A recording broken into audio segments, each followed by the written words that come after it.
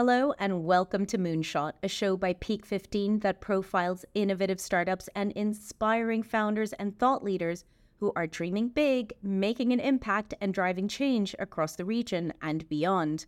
We hope this podcast will give you fresh ideas on how to start and scale an enduring company.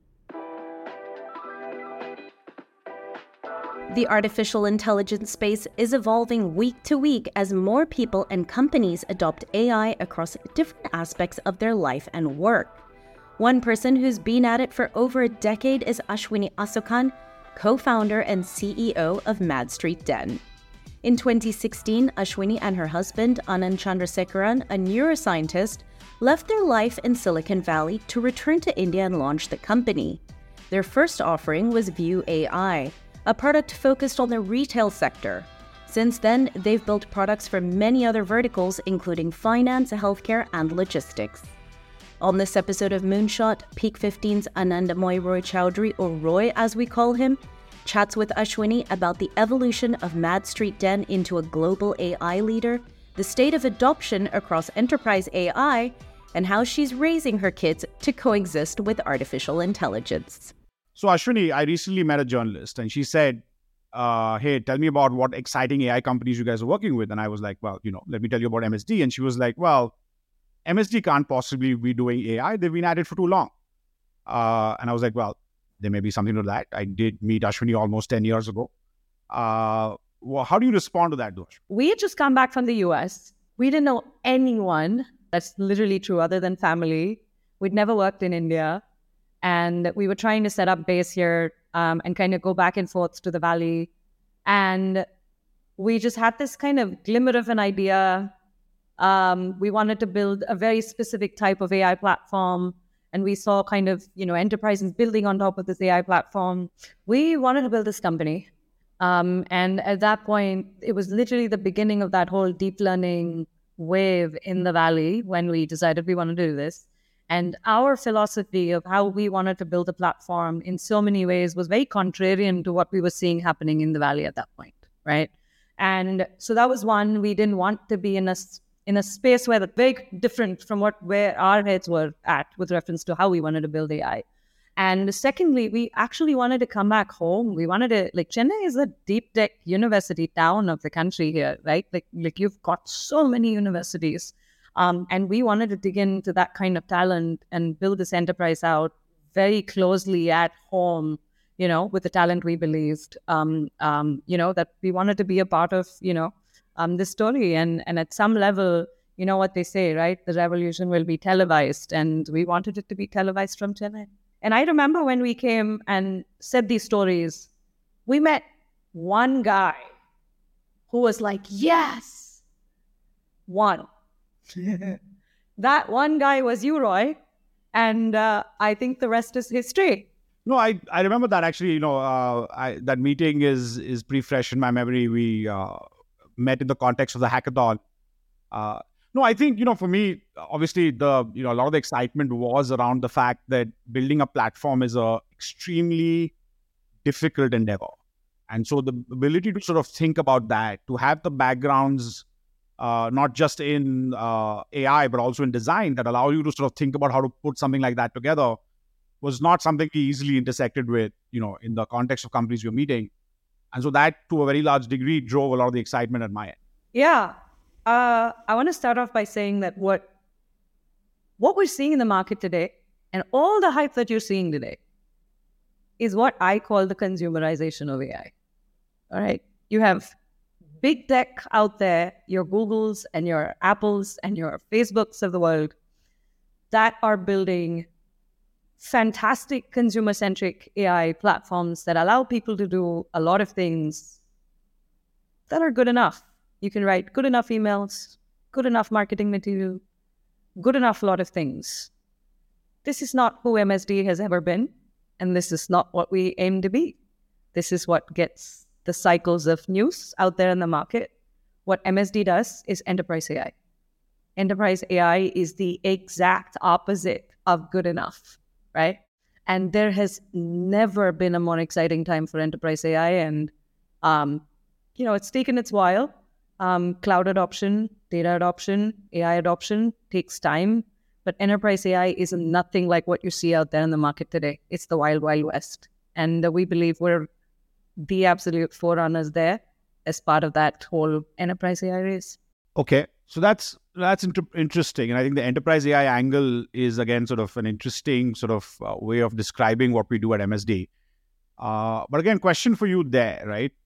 The perception here is that most people, when they talk about enterprise AI, they talk about sticking an enterprise grade LLM, which is basically their own sort of model, on a sandbox and saying, hey, look at us, we have enterprise AI. Yeah. Is that what you mean, or is there something else going on here? Enterprise runs on three things: efficiency, efficacy, accuracy. Three things that enterprise runs on, right?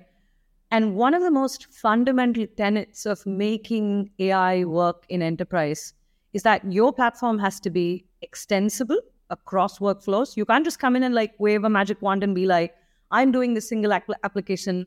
Here's a model. Go do whatever you want to do, right? Let's take the case of someone like this $20 billion healthcare staffing marketplace out of the US, right?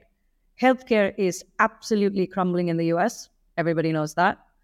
Especially post-pandemic, surgeons, nurses basically are being flown across states to provide care on demand, right? So now you have systems that basically have to come alive to enable this kind of transaction and this flying and this whole experience of healthcare. We're working with this company, literally one of the largest in its category today, to do not just, so people are uploading, these doctors, these surgeons, these nurses are uploading hundreds of paperwork into this system every day, right? And you can't go, and they've tried, this company had already tried out all kinds of RPA tools, all kinds of language models to basically automate this could be social security cards, this could be, vaccine records, this could be any kind of document that basically comes through the system, right? What MSD does here with this platform is automatically recognize what's going on inside all of these documents. It matches, it reconciles across all the different IDs, make sure there's no fraud. All of this is reconciled. Everything is matching and validated and extracted out of all of this content. And it basically, the story doesn't stop there. If you actually think about it, we now know more about the user or the consumer that's coming on this platform better than anyone else. So it makes most sense for us to be the people that are personalizing the job recruitment, right? Which means instead of just shoving, here are 150 jobs for you that are open, that are relevant to you neurosurgeon. Now it's a question of, is this state relevant to you? Is this the kind of hospital that you work at? Is this the kind of timing you work? Are these weekends working for you? There's a whole profile and aspect to this person now that you can personalize, making sure that they're getting the job that they want the most, right? And it's a pretty stressful thing to imagine someone just flying across the globe providing, healthcare services, and to be able to create that fantastic customer experience to make sure you're giving them exactly what they want, right? At any given point of time is ridiculously important, right? And so all of a sudden we've gone from being perceived as this, oh, you can do document processing, to, oh, you can match and validate all of these, to, oh, you're a personalization provider, to, oh, now we're moving into optimization and a whole lot of other use cases. The point here is that enterprise AI is not a one-shot wonder. It is not a magic wand. You just don't go and drop a bunch of models and say, see you. If you look at the McKinsey reports, the Bain reports from the last, say, 5 years, two stats stand out. Only 25% of models ever created in the last 5 years have been deployed in production. 25%, right? That is an alarming number if you actually think about it. And even that 25% that has basically been in production, you're having a large army of data scientists and ML folks who just keep constantly feeding it data because it's breaking in the wild, seeing a lot of new data and constantly breaking. And on the other hand, this other massive stat that keeps coming up no matter where you go, $50 billion flushed down the toilet in the last 5 years in AI investments, because they haven't necessarily produced the kind of efficiency and efficacy and trust and, numbers that these companies. And so for us, the story really comes back down to, are you able to save costs? Are you able to save time? Are you able to grow revenue and provide fantastic customer experiences, right? And that's the place that we play in as a company. Got it. Ashwini, that sounds like something that might be very hard for a single LLM to do. How widespread is this? Is this like a single company that's doing this? Do we have more such examples? What's the general state of adoption for enterprise AI? Yeah, I think so. Our journey started off with retail. You know that? I mean, that was one of the things that back in 2016, 17, when we decided to take the platform to market, and we said, oh, we have this whole platform. You can build any application you want on top of it. It is a generalizable AI engine that can detect all kinds of data. And people went, what? Right? Obviously, that story is very different today because you've got something like an OpenAI that people are like, oh, I see what this is. I understand what this is. So I think fair to say some of the story of the platform was 7 years too early, right? But at the same time, we were happy enough to say, okay, tone it down, right? Let's take one product, everything around our image recognition piece, go to the retail industry and be like, guess what? I'm going to use computer vision to deliver the best set of consumer experiences that you've ever seen before, right? And if you're someone that is going to click on a pink polka dot address, and I click on a pink polka dot address, your second click is a polka dot address, your third click is a bandana, the algorithms are looking and saying, Roy is looking for retro 70s clothing, right? But Ashwini is looking for pink dresses. Completely different. And retailers just went up, e-commerce guys just went up and went, wow, you mean you're talking about an intent-driven AI engine that understands real-time what each person is doing. And in the process, you can clean my data, manage my inventory, and you can do all of this other stuff. Fantastic, right? So the story really started off for us with retail, right? Fast forward 4 years, 5 years, we basically said, you know what? The premise is the same. Doesn't matter which industry you go to, whether you go to retail, whether you go to finance, whether you go to insurance, whether you go to healthcare, every large enterprise has the same 4 problems. And this is a pretty, how do I say this? This can be a little like alarming to say, what do you mean every large enterprise can be brought? It is true, right? Everybody has data problems. They need to clean their data, have the best quality data so that any AI you can do on top of it is actually meaningful, right?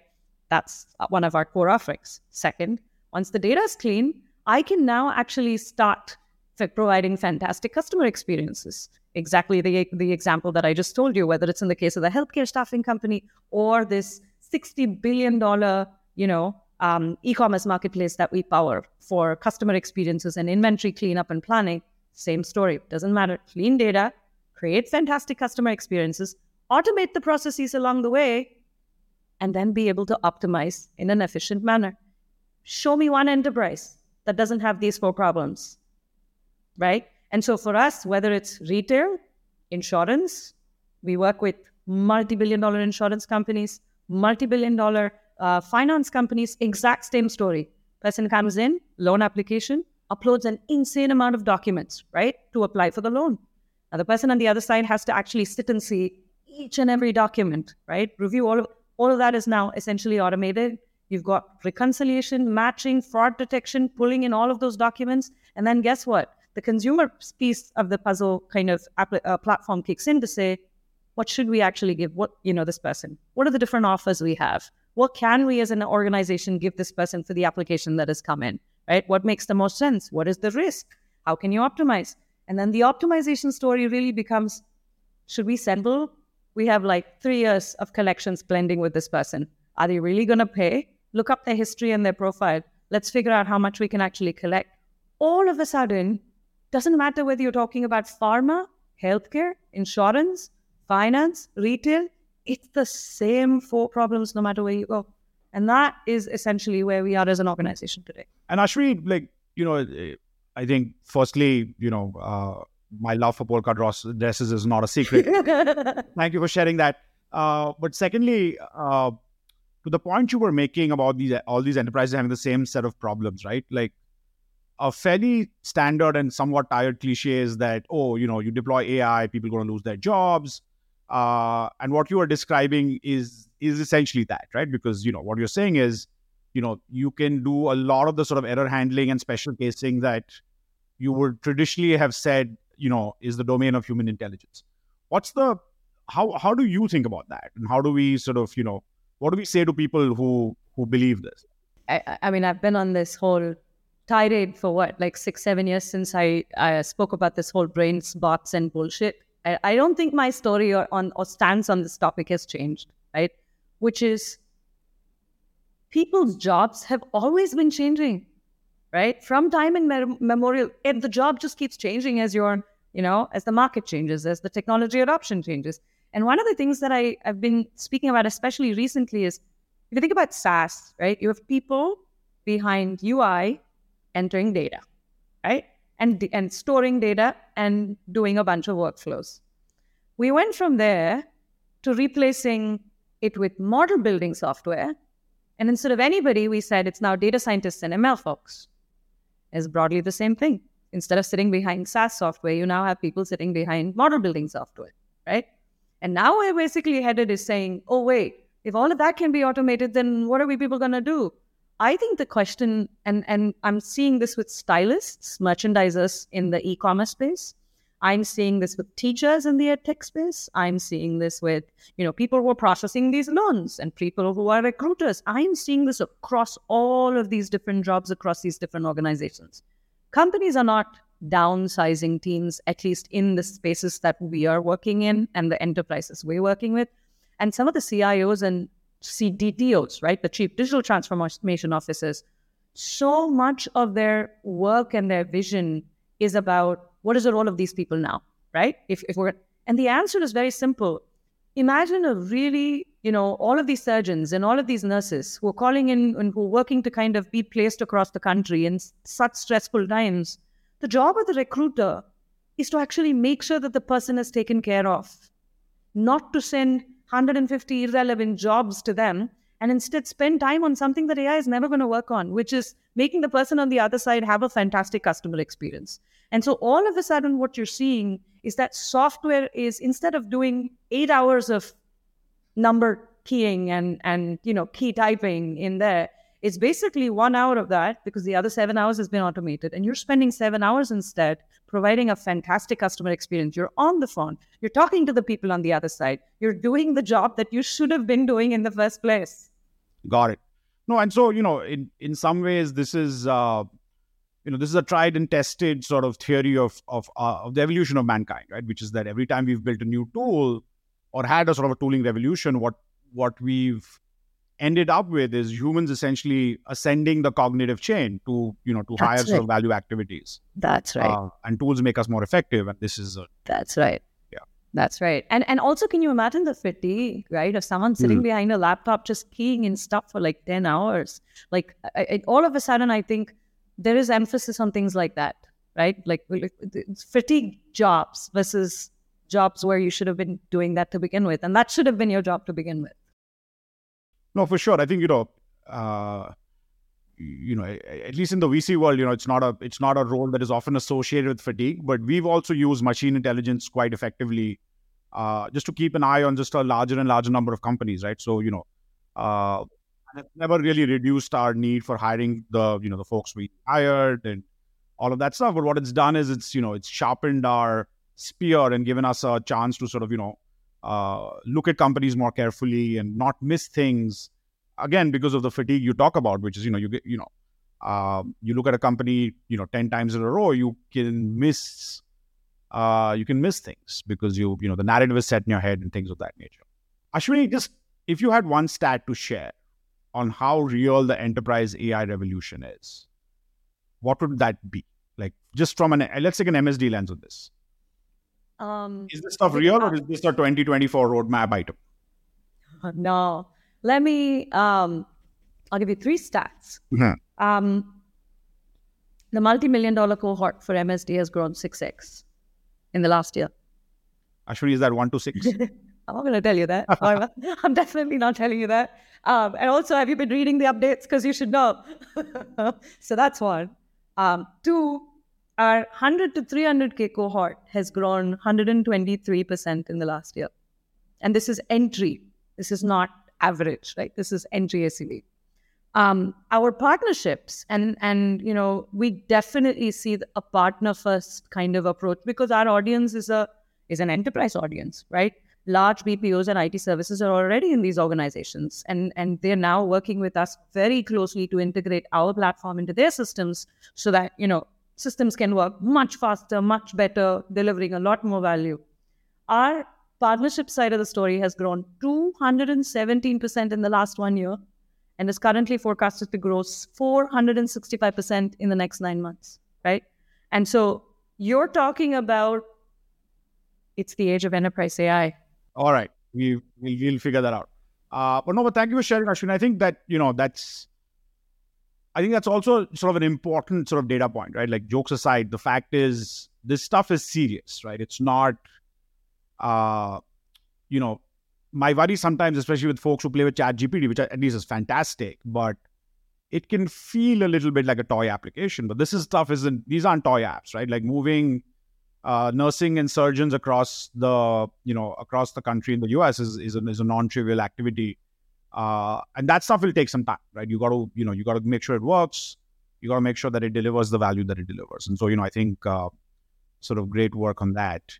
A little bit of an anecdote on this. Last night, I had a journalist reach out to me about a story where a very large big tech company is putting out a virtual try-on kind of a, studio. And someone reached out to me saying, are you guys worried? Like, you guys were one of the first to do the generative AI on the whole, model photography, automation. Are you guys worried? And I was like, big tech doing virtual try-on? I was like, tell me more. Like, why would, like, no one's going to make money out of something like that. Like, it's probably something that came off the labs. And the story was like, no, they're publishing. There's a whole piece that's going to come out on how they're able to generate tops, which is basically blouses.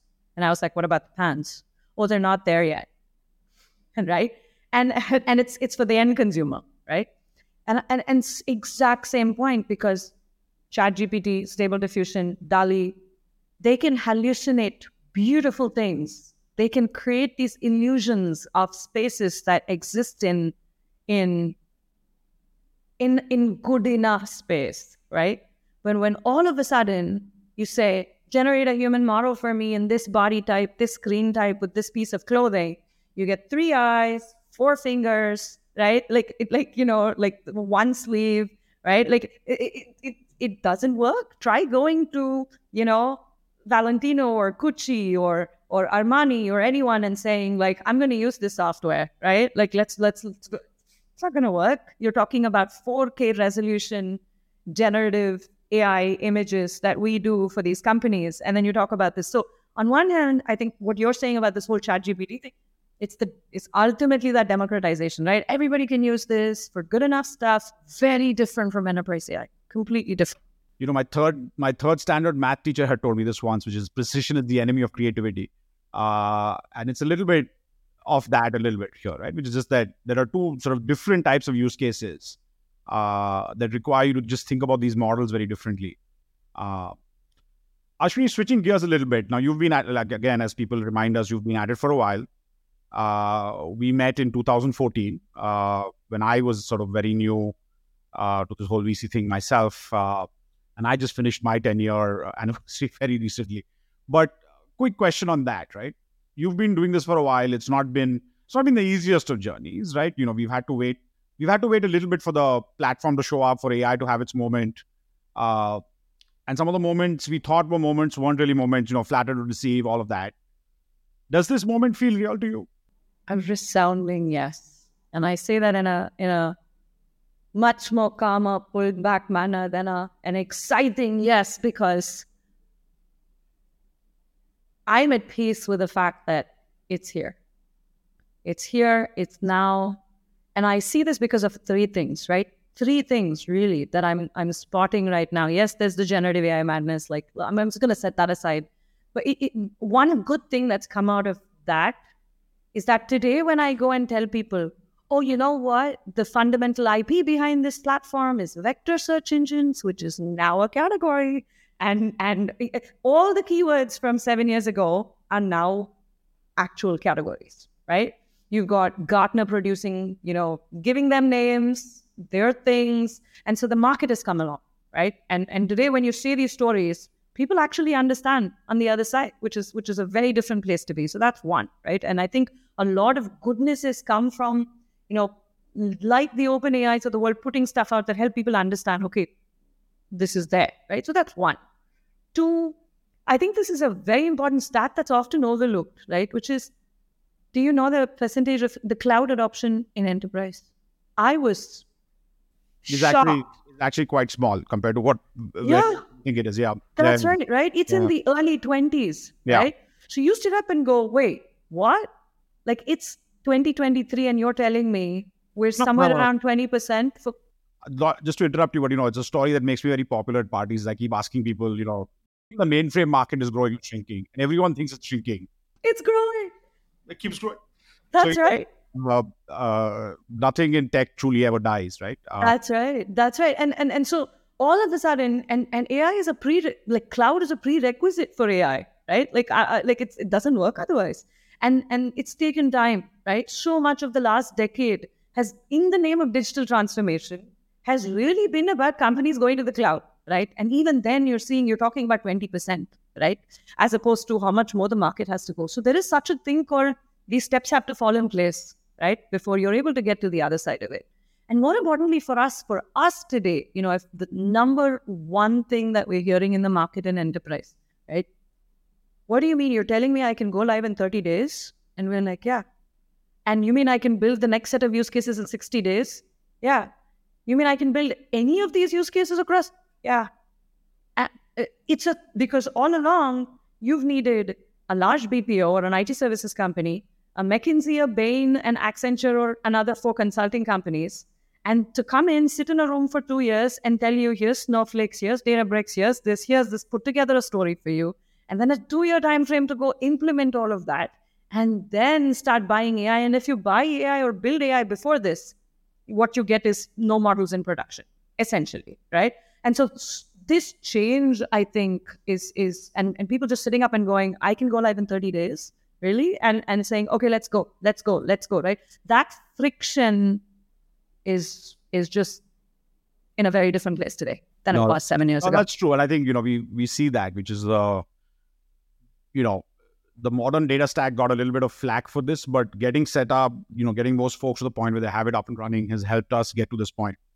There's been a little bit of a Twitter twizzy around like Indian startups and India's right to win, and we don't have enough money, which, now that we're almost the 3rd largest economy, always makes me wonder a little bit. But what's your take on that? Why, is that really an issue? Like, why do people get so hung up on like, hey, can't do this without a ton of capital? I know MSD has sort of been extremely frugal through its journey. How are you thinking about this stuff? And what's your advice again to people who look at like, hey, you got to raise $100 million if you want to even start an LLM project? What do you say to folks like that? Yeah, I think, there's some truth to it, but there's also the other side of it, because we've lived that other side of the story. Today in the market, without raising $1 billion to feed our server costs, we routinely find ourselves competing with Palantir, with UiPath, with C3.ai, with Adobe. This is broadly who we encounter in the market for us when we are out there competing, right? One could argue that makes zero sense. Like, how do you guys even get to the table along with those names when you haven't necessarily had that kind of capital? So I say and it's not the easiest path to get there without a ton of capital. If you're trying to do some foundational work, and it is true, Sam Altman's words in one sense is very true, that if you are looking, what has he done? They've gone and churned up the internet, right? So you're not gonna. And I think, to be fair to Sam, I think he was answering a very specific question, which was like, hey, if you want to build what I've built with that money, like, he couldn't get it done. And he's not sitting there saying, hey, I got this done in $10 million. Yeah. They raised $1 billion. They did what they had to do. And, at least the limitation in AI is real, right? Like, hey, yes. If you don't have GPUs, what are you going to do, right? Like, there's no GPUs. That's exactly right. So it's not a theoretical constraint. It's a very real one today. Yes. Yeah. And the other end of that spectrum. So, but if you don't want that to be daunting, right? One of the reasons why MSD genuinely succeeded with very large logos, right? Like, I mean, this was another common wisdom 5 years ago. Like, you and I remember, right? Every time we were in the market, they were like, you guys are like spending your time between the US and India, and, startups never make it with large enterprise, right? You should not be going behind these logos. Like, you should start small, right? And for us, right from day zero, it's been the Fortune 2000, Fortune 4000 logos. That's really been our North Star all along. We haven't really changed our goal. We've kind of worked with SMB to prove some of our tech, but that's always been our North Star, right? So it is a harder climb, but there's a piece of success. There's a pot of gold waiting at the end over there, right? It might be slower than just selling shovels in the gold rush. It might be a little bit of a slower, but the value is real. The stickiness is real, right? The meaning, you actually add meaning to that organization, right? You're not easily replaceable. You're not yet another vendor. These are names that have stayed with us for a very long time, right? Through all of our ups and downs. And I think there is something to be said about the fact that back to basics. Don't just stay at that layer. Because if you're going to stay on that application layer, you're going to be disrupted and you're going to be sitting around and wondering what's going on. But if you're building something real, and the deep tech talent in India is mind-blowing, right? What we need is focus, and we need a lot of clarity in terms of where are the opportunities in the stack that we can really go after, as opposed to trying to say, I'm going to go boil the ocean and, churn the internet, right? I think there are very focused opportunities that are available for us. And I think, the reality of this is, and that is true no matter where in the world you are. I mean, I do see, sometimes run into folks in India who want to build something for India. And, and I think it's a fair question is, why does this need to exist for India? Like, there has to be an angle, there has to be a reason to exist, a right to win. And that's true in the US as well. Like, you can't really sort of, go around, laying claim to large pieces of real estate without having a very sort of solid sort of right to win on that one. So yeah, okay. Ashwini, again, switching gears a little bit, everyone's very worried about also the long-term impact of AI, because apparently, again, fear and this and that and that. You have children. What are you telling them to study? How are you telling them to get ahead of this AI curve? That seems to be a question everyone's asking. So I'm also writing about it a lot. Writing about it as a mom, as a parent. This is always on top of my mind. By the way, my 13-year-old this morning was sitting over breakfast at 7 and quickly sketching something. And we were like, what's going on? Why are you sketching? And so she said, oh, we have an art competition today in school. And we were like, oh, what's the topic? She was like, AI versus humans. And I was like, what? And she was like, Mommy, I saw a couple of, pieces of drawing on the books that you have on your table. And she was like, and I was like, do you really want to say the story of evil AI? And she was like, yeah. And I was like, what? Like, that hurt, right? Like, I was like, no, that's not what you should be doing. But my point here is things are going to change, whether we like it or not, right? We've all seen that meme of the dog sitting on the chair with the, the rest of the room on fire. It is true. It is absolutely true. This is not fear-mongering. People have to figure out what scaling up looks like.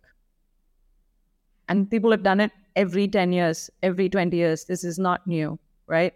As the sooner, all of us are running to claim, the space to say, we got to protect our kids. We do. We really do have to protect our kids. I routinely send my kids out into the playgrounds and into the fresh air and into nature because I'm like, no screens. Like, you've got to be really careful about when you let the screen into your life, right? And when you don't. And things like Apple Vision Pro scare the daylights out of me as a parent. But at the same time, I think it's really important for all of us to understand, how do we use all of this new technology to be relevant, right? Our jobs are changing, right? What we're doing is changing. And you can choose to say, I don't want to be a part of that. That's fine. But you will become irrelevant. So that is something, to me, the way I see it, and you've seen Roy, MSD talk about AI in the context of AI nativity, or are you AI native? We keep asking this question because I see AI nativity as a form of citizenship. You're either going to be a citizen of this world, you're going to be AI native, or you're not. And that is the reality. And to me, this is a question of citizenship. And it's a delicate balance between making sure your kids get fresh air and run out and are doing stupid, silly things. And at the same time, you're preparing them for citizenship in a world. And it is equally our responsibility to do that. So that's very well said. Popular culture for a very long time has demonized AI, it's demonized robotics, it's demonized sort of tech, right, in general.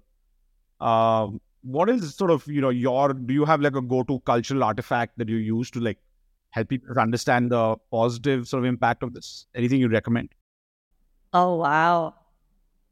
That is a beautiful question. A cultural artifact.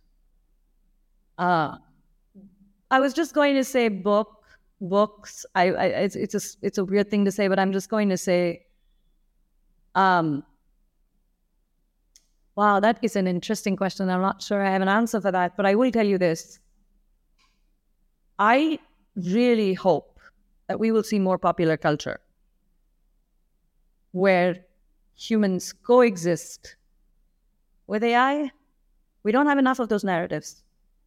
We need more of those narratives, right? You got to go back in time. You're going to have to go back to, you got to go to, the star axis of history to understand, like, you see Star Trek and you're like, yeah, okay. There are many ways for different types of beings to exist. And, even this is not just popular culture in the movies kind of a thing, but there are entire groups of people across the globe who are experimenting with like machine augmented bodies, right? It is real. The born itself is real. It is a future that is coming. And I would love to see more stories of, in ways in which this could work together than just this us versus them, because that's not going to end well for us.